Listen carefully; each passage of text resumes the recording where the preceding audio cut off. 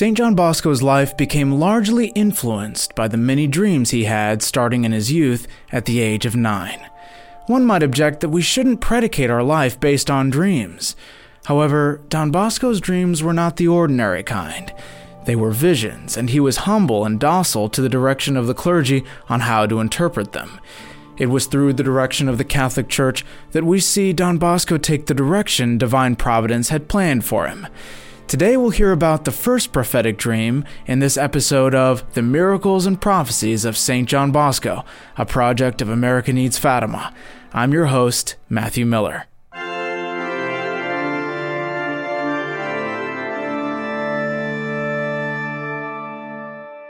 We are now entering a solemn period in Don Bosco's life in which our Lord deigned to reveal his vocation to him. It is God's custom in his great mercy to manifest some signs of the vocation to those men whom he destines for great things, the salvation of souls. So he did with Don Bosco, whom he continued to guide with his almighty hand in every stage of his life and in all his undertakings. It's written in the book of Joel that, having succeeded the long barrenness of the synagogue by the fruitfulness of the new church, God will spread his Spirit over all men, and your old men will have dreams, and your young men will have visions. Don Bosco had them both. In fact, he recounts his first prophetic dream in his memoirs. At about the age of 9, I had a dream that remained deeply impressed upon me for the rest of my life. In my sleep, it seemed I was close to home, in a very spacious courtyard where a multitude of children gathered. Some were laughing, others joked, and many were swearing. Upon hearing those blasphemies, I immediately sprang into their midst, delivering punches and words to silence them. I invite the listener to remember now that Don Bosco had a fairly strong build for a boy and would have made an excellent scrapper, even at the age of 9. He continues, "At that moment, a venerable man appeared, of manly age and nobly dressed. A white mantle covered his whole person. His face was so bright that I couldn't even look at it. He called me by name and commanded me to place myself at the head of those children, adding, 'Do not beat them. You must gain their friendship with kindness and charity. Therefore start immediately teaching them about the horror of sin and the preciousness of virtue.' Confused and frightened, I said that I was a poor and ignorant child, unable to speak to those young men about religion.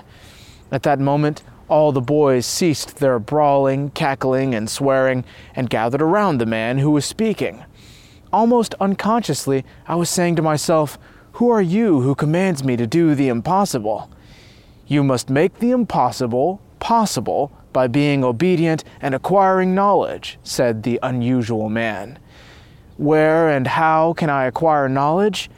I will give you a teacher, under whose direction you can become wise, and without whom all wisdom becomes foolishness.' 'But who are you?' 'I am the son of the one whom your mother taught you to greet 3 times a day.' 'Well, my mother tells me not to talk to strangers without her permission, so tell me your name.' 'Ask my mother.' At that moment, I saw beside him a woman of majestic appearance, clothed in a mantle that shone on all sides, as if every point was a bright star. Seeing me grow more and more confused in my questions and answers, he beckoned me to approach her, who graciously took me by the hand. 'Look,' she said to me. As I looked, I noticed that all the other children had run away. In their stead, I saw a multitude of goats, dogs, cats, bears, and several other animals. 'Here is your field where you must work,' the lady continued. 'Make yourself humble, strong, and sturdy. What you see happening to these animals, you shall do for my children.' I then turned my gaze, and behold, instead of fierce animals, there appeared many tame lambs, all leaping and bleating, as if to make merry for that man and lady. At that point, still in my sleep, I began to cry, and I begged that lady to explain because I didn't know what she meant. She placed her hand on my head, saying, 'In due time, you will understand everything.' Then a noise woke me up, and everything disappeared, leaving me very confused and stunned. It seemed that my hands hurt from the punches given, and my face ached from the slaps I received from those miserable brats. I was so taken with that man and lady and our mysterious conversation that I couldn't sleep at all the rest of the night. In the morning, I excitedly told the dream to my brothers, who all laughed at me. Then I told my mother and grandmother. Each gave their own interpretation. My brother Joseph said, "You'll become the guardian of goats, sheep, and other animals." My mother said, "Who knows? You may have to become a priest." My brother Anthony said, with his usual dry wit, "Perhaps you'll become the leader of a band of brigands." But my grandmother, who knew much about the faith but was completely illiterate, gave the final judgment. "You mustn't bother with dreams." I was of my grandmother's opinion, but could never get that dream out of my mind. In 1858, I went to Rome to discuss the Salesian congregation with the Pope, and he made me recount all the things that had the slightest appearance of the supernatural in my life. I first told the dream that I had at the age of 9, and he commanded me to write it down in minute detail and leave it to posterity to encourage the sons of the congregation. After this dream, the desire to study and become a priest to benefit the youth increased in Don Bosco, but the family's serious financial difficulties got in the way. Don Bosco's stepbrother, Anthony, also opposed it because he wanted John to become a farmer like himself and help him with the work. He frowned upon his younger brother applying himself to studies. Don Bosco only narrated a minimal part of this dream, which unfolded before his mind over and over again for about 18 years. However, in the last years of his life, he affirmed that although the general picture of this apparition was always the same, it was accompanied by a varied number of secondary scenes that were always new. From these dreams, Don Bosco said that he knew and saw even more clearly not only the foundation of the oratory and the extent of its mission, but also all the obstacles that would arise to impede its progress, all the wars his adversaries would wage against him, and how to win and overcome them. This gave him constant tranquility and assurance of success in his initiatives. But what was Don Bosco's mission? It was the foundation of new religious sodalities, the Pious Society of St. Francis de Sales, and the Institute of the Daughters of Mary Help of Christians, the salvation of young people all over the world through festive oratories, hospices, agricultural and technical schools, and junior seminaries.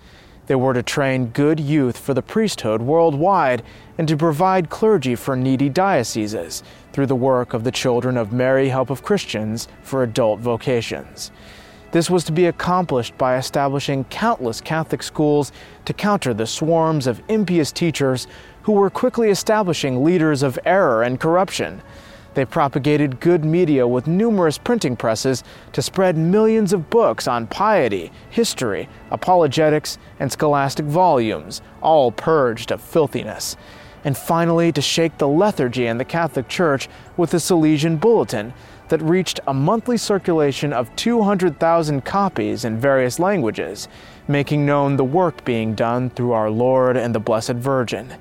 His mission also included the Association of Salesian Cooperators, with 200,000 members, who were to assist him with alms, prayers, and moral support in all his undertakings.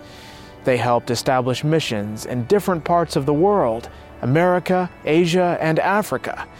In doing so, they defended the papacy in various and sometimes glorious circumstances, so that it could be said of Don Bosco, "I set you over nations and over kingdoms. I have made you a wall of brass to kings and princes, priests and people." St. John Bosco's dreams were a primary source for him to understand what Our Lady wanted from him. He understood this, in part, by the guidance given to him by the Catholic clergy and by analyzing what these dreams represented in light of logic, facts, and his holy faith. His behavior is a model for us today, as we should direct our own lives in accordance with firm reason and faith, and therefore act in a principled way in spite of the apparent obstacles we face.